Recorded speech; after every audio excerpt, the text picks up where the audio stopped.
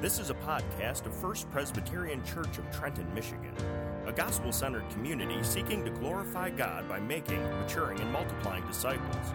For more information, check out fpchurch.tv. Our scripture reading this morning can be found in the book of Luke, chapter 14, verses 25 through 35. Again, that's the book of Luke, chapter 14, verses 25 through 35.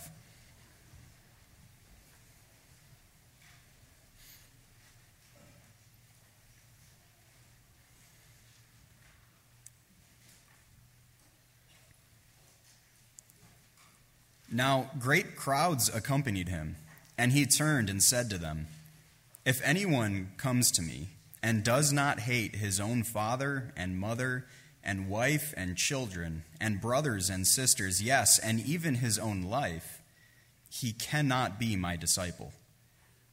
Whoever does not bear his own cross and come after me cannot be my disciple. For which of you, desiring to build a tower, does not first sit down and count the cost, whether he has enough to complete it? Otherwise, when he has laid a foundation and is not able to finish, all who see it begin to mock him, saying, 'This man began to build and was not able to finish.' Or what king, going out to encounter another king in war, will not sit down first and deliberate whether he is able with 10,000 to meet him who comes against him with 20,000? And if not, while the other is yet a great way off, he sends a delegation and asks for terms of peace. So therefore, any one of you who does not renounce all that he has cannot be my disciple. Salt is good, but if salt has lost its taste, how shall its saltiness be restored? It is of no use, either for the soil or for the manure pile. It is thrown away. He who has ears to hear, let him hear." Let's pray.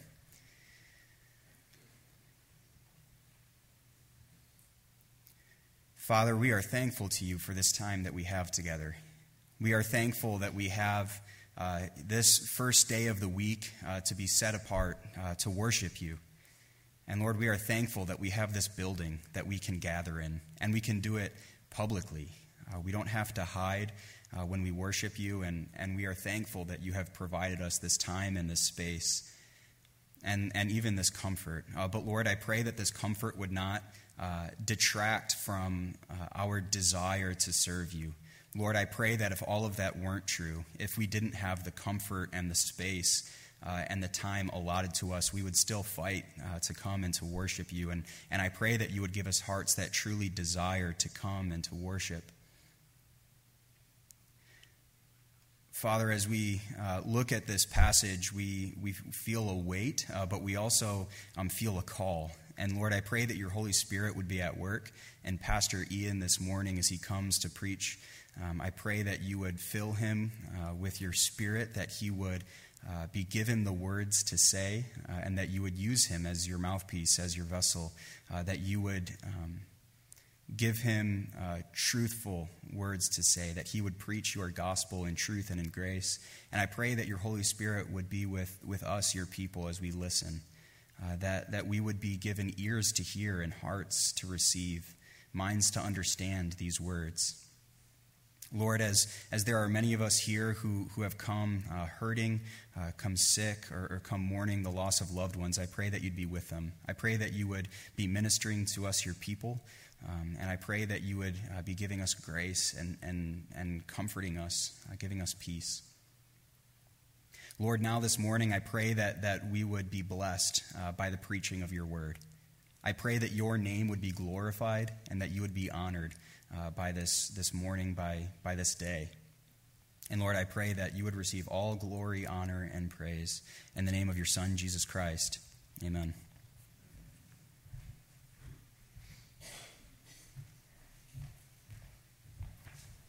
Thank you, Dom.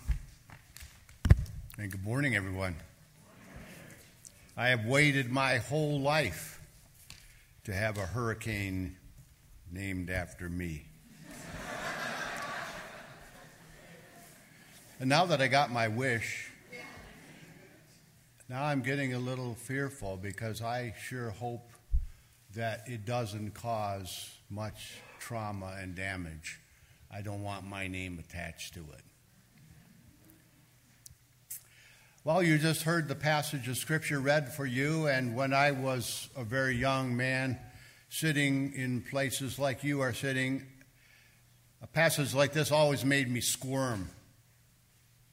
Because I thought I was a Christian, I thought I was a believer, I trusted Christ in childhood, but this verse is telling me that I'm supposed to be doing things that I have never done.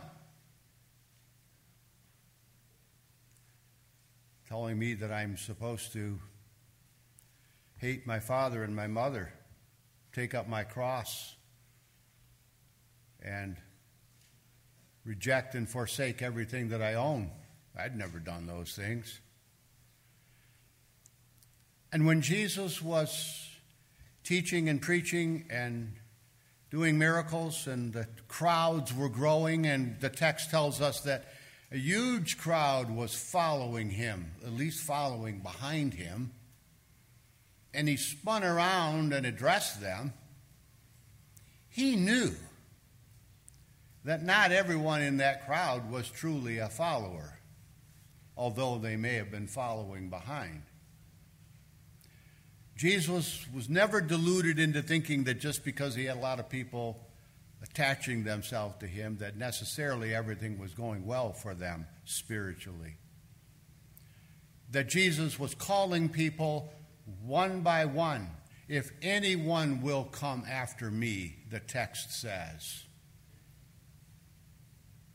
And he was never fooled into thinking that just because people were trailing behind him, that they were fully engaged.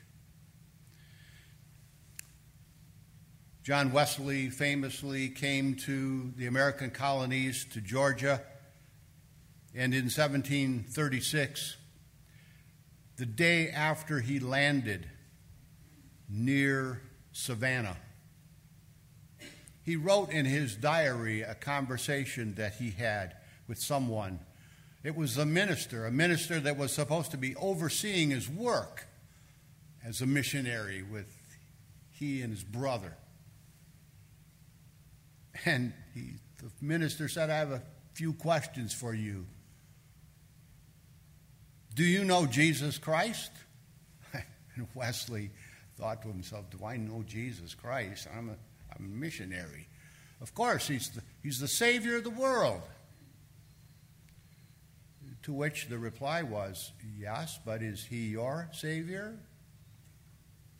And Wesley had to write in his diary, I wasn't sure how to respond, and I don't even know whether the response I gave to him was a genuine one. And it wasn't until a few years later that a spiritual light bulb went on, and he connected all of the dots, and his life was transformed by the grace of God in an instant.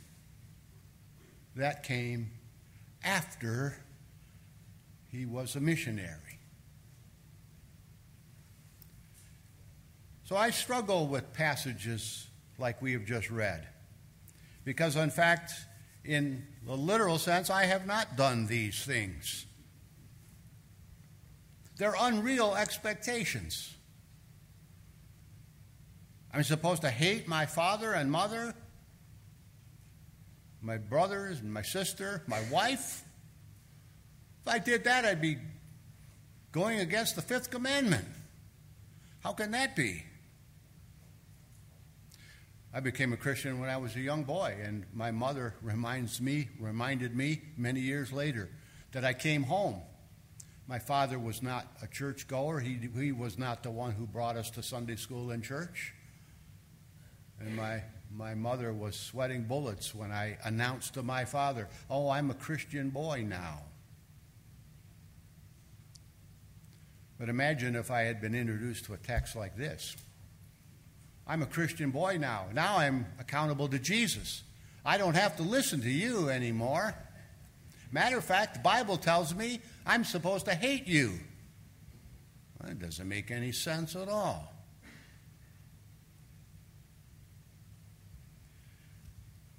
And then the verse that says, I'm supposed to pick up my cross daily and follow him. I'm supposed to pick up my cross? I thought he picked up his cross for me. I thought he bore my sins on the cross. This text tells me I have a cross to bear. And then maybe the most frightful one at all that comes in verse 33 at the end of the passage, sort of a summary statement. Therefore, you cannot be my disciple unless you renounce all that you have. It wasn't too many years before this that I had my first job as a paper boy. I remember very vividly emptying my pockets the first day, putting the money down on my father's bed, and counting it up. $8.12. The long-term memory hangs with you.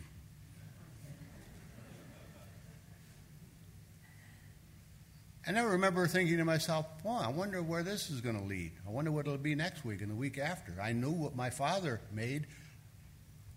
My mother told me. I wonder if I'll ever make that much.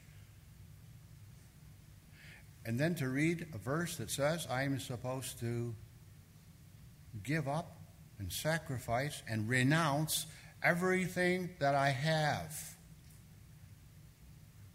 And was I willing to sacrifice all of the potential and the ideas and the hopes and dreams that I had for the future in order to be a disciple of Jesus? And worse yet, if I didn't do those things, did that disqualify me from heaven? No wonder I was squirming.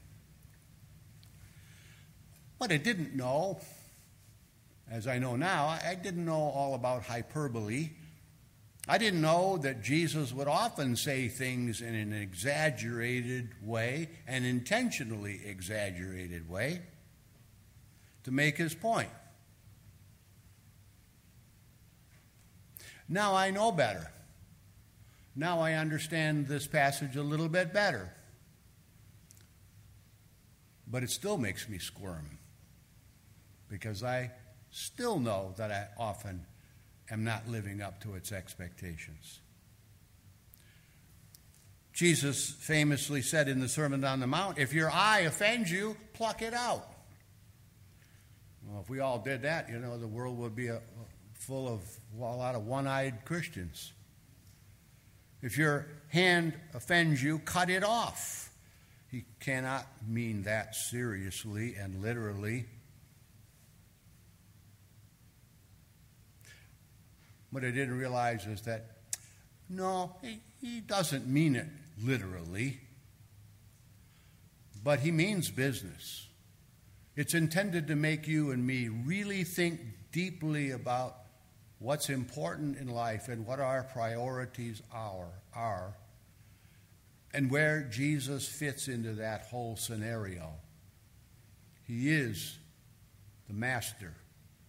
He is the King of Kings, and he is Lord of our lives, and we owe him everything. God is calling us to have a completely different view of things, not from our own view and not from the world's view, but to see things as God sees them. If I was preaching this sermon 30 years ago, I would call it a paradigm shift, a complete rethinking of the perception. And we would understand then that this verse is saying, in comparison to your love for God and your love for the Master, your earthly love for your family and your wife and your children pales in comparison. Picking up your cross means we are all given responsibilities and tasks in this life. And we are all dealt different issues. And you and I, not to earn our salvation, not to win his approval, but to think deeply about the problems and the issues of life and pick those things up and carry them, because God intends us to carry them. Renouncing all that I have doesn't mean necessarily that I give away everything. And I used to cringe when I heard stories like George Mueller, who wouldn't take a salary. And all of the money he ever received, he turned right around and gave it away to Christian organizations and orphanages and to things like that in response to a passage like this. But if we have a different perspective on our resources, we understand, hey, it's not mine in the first place. It's not my possessions. It's not my bank account, not my 403B. That's a 401k to you. It's not my possessions, not my boat, not my car, not my house. It's all God's. I'm simply a steward of it. I'm borrowing it for a little while. And in my mind and in my heart, I have released those things to Him so that I don't get worked up when things aren't going my way and some of those resources are slipping away. I see the stock market declining and I wish I had more. No, because it's all God's. It's His possession. Of course, I love my mother and my father and my brothers and my sisters and my wife. Commanded to do those things, but in comparison to my love for Christ, a whole different thing. Of course, Jesus paid it all, and He bore my sins on the cross, but I have my own cross to bear, responsibilities, issues, problems. They're mine. They're not yours. You have yours, I have mine. My job is to pick my cross up. And all of my possessions ultimately belong to the Lord. I didn't learn that right from the beginning, right from the get-go. It's taken me all of these years for some of these things to sink in. That's what discipleship is.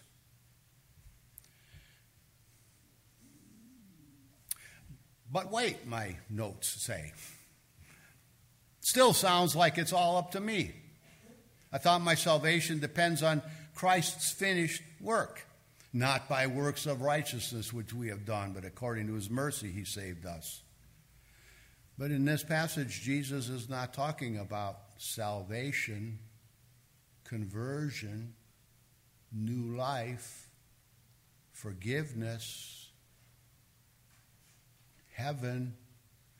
He's not talking about salvation. He's talking about discipleship. 3 times in the passage he says, unless you do these things, you cannot be my disciple. A disciple is a learner, a student, an apprentice, someone who is enrolled in a process, a program of training, someone who's getting more and more insight into how to become more and more like the Master. Salvation is a free gift. That's once for all. You either have it or you don't. You don't work for it. You don't spend a lifetime trying to attain it. It's something that you possess or you don't. It either is yours or it isn't. You've either trusted Christ once and for all and settled that matter once and for all, or you haven't. The hymn writer says, I once was lost, but now I'm found. I was blind, but now I see. The wonderful hymn, To God Be the Glory, in the second stanza. The vilest offender who truly believes, that moment from Jesus, a pardon receives. And we just sang a hymn today about the grace of God. And the hymn writer and the songwriter said, will you this moment that grace receive? You've either accepted it or you haven't. You've received it or you haven't. In my life experience, that happened very early in my in my upbringing. I was trained for several years before I made that decision. I was being discipled before I became a believer. And then afterward, I continued to be discipled. Matter of fact, I'll share something with you folks that I didn't share at 9 o'clock because I have a little extra time. Many of you would say, well, I grew up in a church, in a denomination that didn't really teach the gospel like they should have. But I learned the love of God. I learned that God's Word, the Bible was God's Word. I learned about the Father, the Son, and the Holy Spirit. I learned about His grace. I learned, in fact, that Jesus died on the cross to take away my sins. In fact, the church I grew up in made such a big deal about that they had Jesus still on the cross. And then some of you would say, and then a light bulb went on. Then I was introduced to a personal relationship with Christ, and all of those things fit together, and I connected the dots, and I became a Christian. I became a child of God. I just want you to notice, I want you to remember, all of those years you were being discipled before you came to know the Savior. Then you come to know the Savior, and then you continue to be discipled. Conversion, salvation, being born again, saying yes to Jesus, becoming a child of God, becoming a Christian, whatever terminology you want to use. That's a moment in time. The whole rest of the story is a lifelong process that never ends. And the result of all of that is that our lives are forever changed. Discipleship is a lifelong process of following Jesus, being enrolled in a perpetual school with no semester breaks, with a commitment to show up every day, to study hard, to do your homework, to get evaluated every once in a while and pass a test, to make mistakes, pick yourself up when you fail, then carry on, all the while fanning the flames of your passion for service, honing your spiritual gifts, squeezing the most out of every day, out of love for the Master, more and more. And at the end of your life, you look back and say, I not only trusted Christ as my Savior and my Redeemer, and my sins were atoned for, but I also had the privilege of becoming more and more like the Master. And I signed up for that lifelong course. And now I'm ready to hear from the Master, well done, good and faithful servant. That's why we're not surprised by, in the following verses, he uses these two simple allegories to drive his point home. His point being that in order to have a fulfilled Christian life, to have the life that God intended for you to have, you need to be willing to pay the price. You need to know how to roll with the punches, to adjust your situation according to the environment, and to follow through, and to orient yourself to the Master's plan. Then he uses a couple of illustrations. Number one, you want to build a tower? I'm not talking about salvation, because you cannot build a tower by your own effort and expect to get to heaven. There is no stairway to heaven. This is the tower of your life. The hymn writer says, take my life and let it be consecrated to you. So if you're going to build a tower, do you have everything you need? Have you made the preparations? Do you have the right materials at hand? Have you thought through every stage of that building? You know how you're going to do the foundation and how you're going to do the superstructure, how you're going to put the roof on. And by the way, what you're going to do in the coming years to maintain it so that the tower doesn't fall over in 5 years. Do you even have a reason for the tower to be built? Or are you just going to find yourself building a foundation that isn't a good foundation in the first place and then not have what it takes to finish the project? And then the text says that everyone walking by will laugh and scoff and mock. Look at you. You couldn't even finish it. You couldn't even pull it off. Your life is a mess. And by the way, there are lots of Christians who, and I want to be theologically correct here, they know the Lord, they're born again, they're saved, they're redeemed, and they're going to be in heaven because Christ died for their sins and they know it. But meanwhile, their lives are in shambles because they couldn't build their tower. They couldn't really sit down and say, hey, I'm going to build a whole life here. And when I get to the end of my life, I want to look back and say, wow, look what God did through me by His grace. That's why the world sometimes looks at us and scoffs and rolls its eyes and says, why would I want to be a Christian? If I was a Christian, I'd have to be like him or her. What's the attraction? Or the other metaphor, two kings going to war against one another. The text isn't absolutely crystal clear. Is the first king going against the second king, or is the other king attacking the first one? Not absolutely crystal clear. Usual assumption is it's the second one.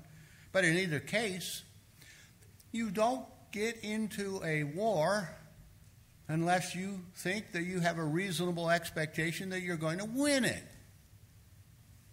Just read the papers. You're going to look like a fool if you can't pull it off. If you don't count the cost, if you don't get all your ducks in a row and see, how am I going to fight this enemy? It would be better, the text say, would just kind of give up and send a delegation and try to make peace the best you can and make the best of a bad situation. That's better than just being blown away. Then you really look like a fool. What's interesting to me about these two illustrations, it seems to me they look at it from two different perspectives. One, a positive side, the building side, the creating side, making something happen, being productive. The other one looks at it from the negative side, being defensive, being able to roll the punches and handle whatever life gives to you, whether it's the attacks of Satan or your own inner foolishness or the circumstances of your life bearing down on you. In either case, you've got to sit down and figure out what the cost is, roll up your sleeves, and go about the business of being the man or woman that God called you to be. That's what it means to be a disciple. And it never ends. If you thought for a moment that I ever look at myself in the mirror and say, boy, it's nice to be an old guy, because I got it all figured out now. I've been in class my whole life, and I got some pretty good grades along the way.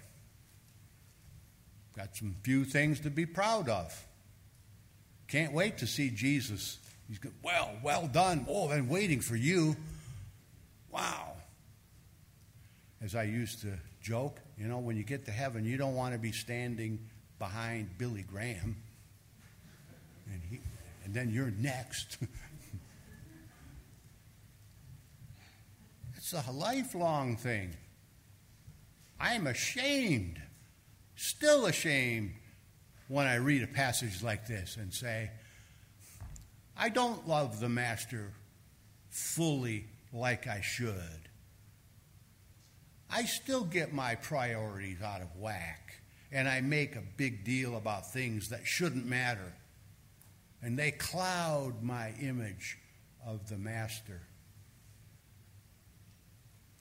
I still get worked up about things that I shouldn't get worked up about. I know the peace of God. I know what that feels like. And yet, it's like I took the test and I flunked it. I've got to go back to school again. Lord, teach me again. Teach me more. Well, discipleship is a lifelong process. It never ends. And if you're enrolled in that lifelong course, then God will take you by the hands. He will redeem you first. He'll take away your sins, view you as holy and righteous. He will exchange your unrighteousness for the righteousness of Christ. He'll give you the hope and the prospect of eternal life. He'll give you His Holy Spirit. Yes, all of those things, of course. That happens just by saying yes.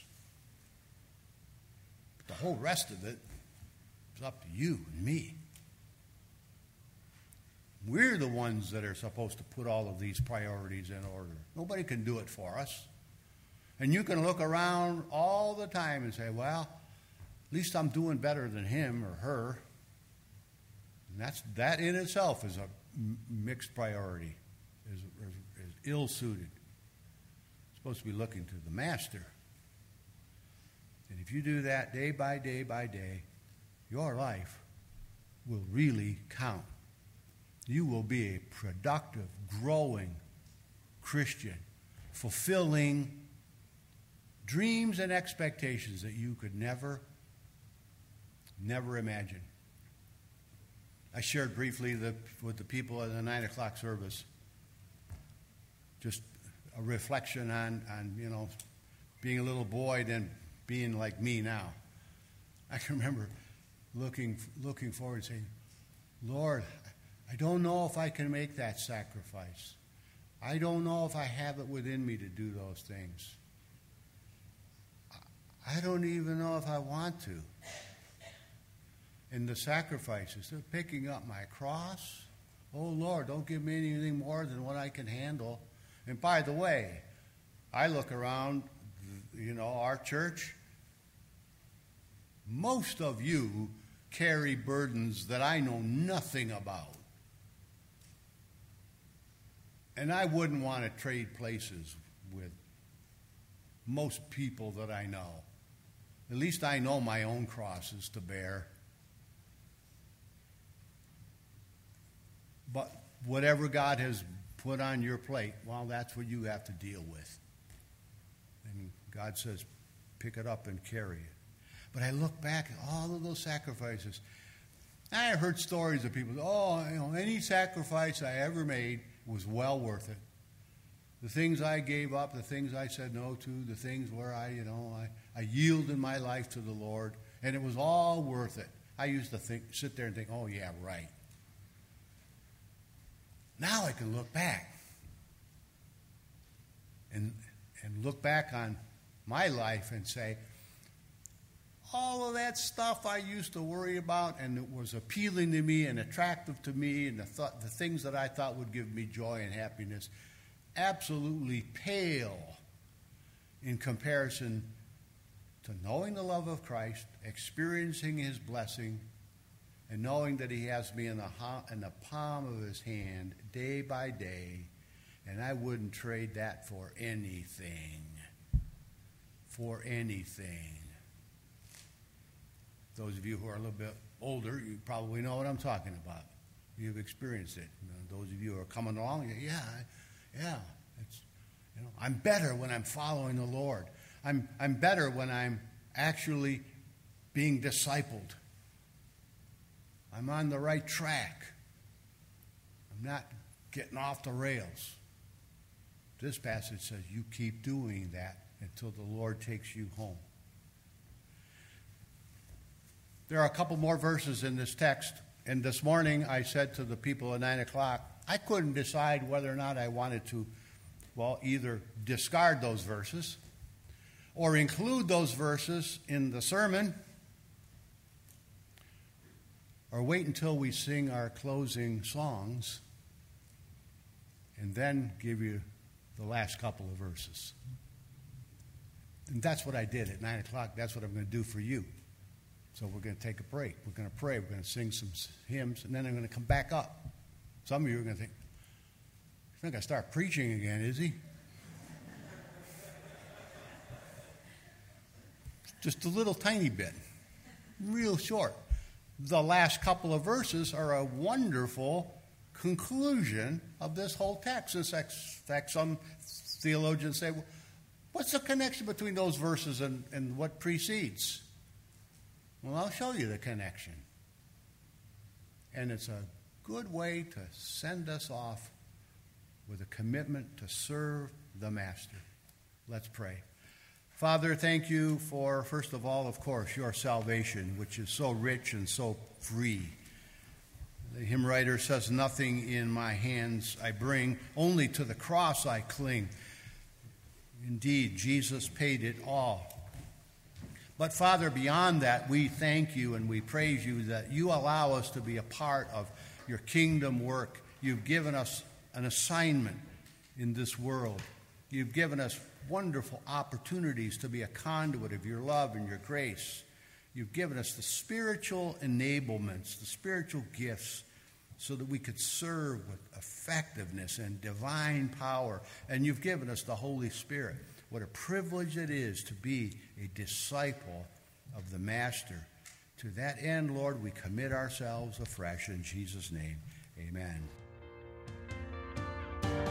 This has been a podcast of First Presbyterian Church in Trenton, Michigan.